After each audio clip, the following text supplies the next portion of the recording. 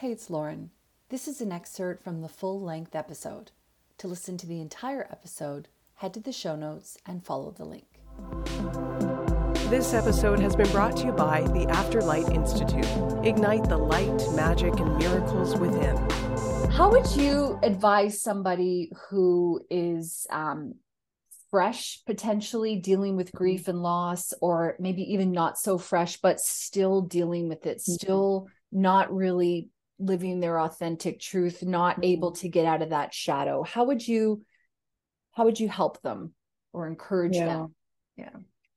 It's a couple of different ways I do it, and it so depends on who I'm talking to, because as always, I really let my intuition guide me on that. But when I come from a very generic, scenario, I would say, first of all, my heart goes out to you. I really feel for you. I want you to know that I see you where you're at right now. I want you to be kind to yourself. That's the biggest thing I want to say to you. Just please be kind to yourself. We are so fast to blame ourselves. Why am I not better? Why am I this? Why am I that? What if? Why did this happen to me? All these questions. I'm like, just be kind to yourself. You don't need to have all the answers. In fact, you don't have to have any of those answers, because this is something that can't be answered. The why did this happen? My answer would be because you chose that. But this is really from a very spiritual level, and I understand that everybody's got a different belief around that. Yeah. But for me to get out of this real pain, there's two ways how very often start the journey. One is to separate who you have lost from what you have lost. In other words, I want you to get really clear on what are the things that you are missing the most right now.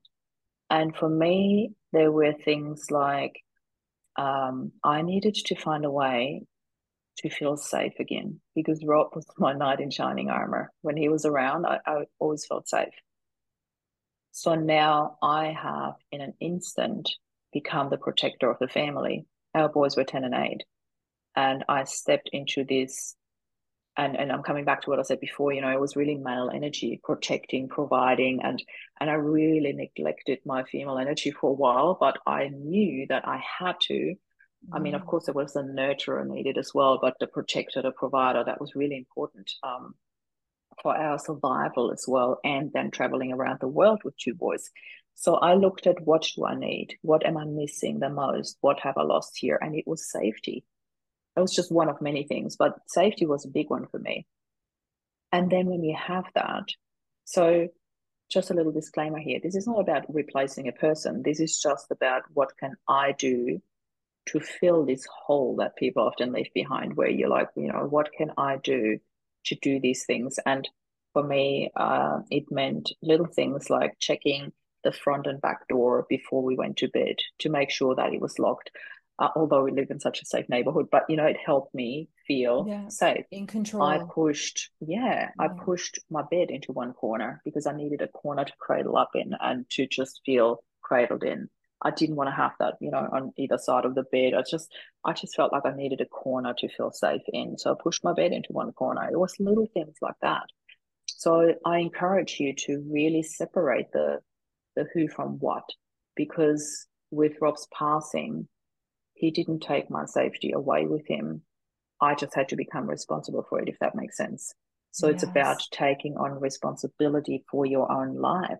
We so easily give that up to somebody else. We so easily let somebody else carry us, in particular when you're with a knight in shining armor. Yep, I am more than happy for you to carry me. But then there comes this time where you need to claim that responsibility back and say, okay, thank you so much for carrying me for the past 12 and a half years. And now it's my time to walk, and now it's my time to carry the boys for a while until they can walk, So there is this really beautiful choice again, what do you do with it? And the other way that I often start off with is, I call it the color orange. And as you can tell, for those who can see me, which is you, Kerry, orange is my favorite color. And I'm wearing orange we're today so too, we're so color funny. coordinated today. I noticed that straight away when you came on. I'm like, yeah, I love it. So I call it the color orange because it's my favorite color. And obviously you can replace it with any color that you love. It's not about the particular color orange. It's just because it's my favorite. And I get people when they're in this whole, like they don't even know where to start and they're so deep in their pain that they often don't really know how to even do the smallest or simplest tasks. I get them to focus on their favorite color for one day.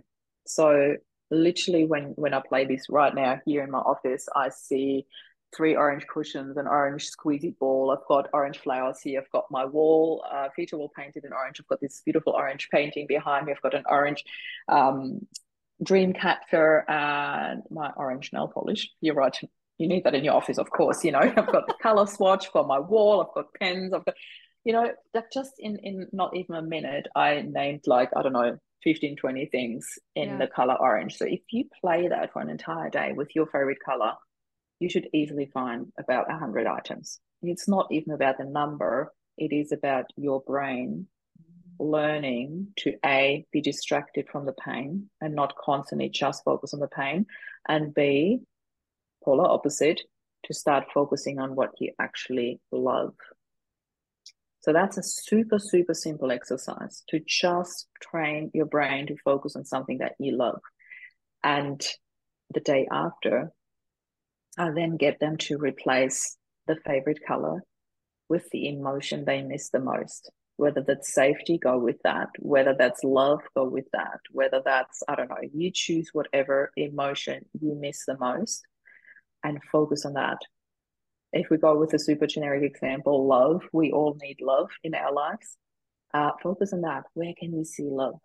That might be, I'm going to use my example right here, right now, my beautiful cat staring at me through the office door going like, when are you done? Let me in. I'm not allowing her in because she is so loud. But I can feel so much love from my cat right now. It's beautiful. She's just staring at me through the glass door, poor thing.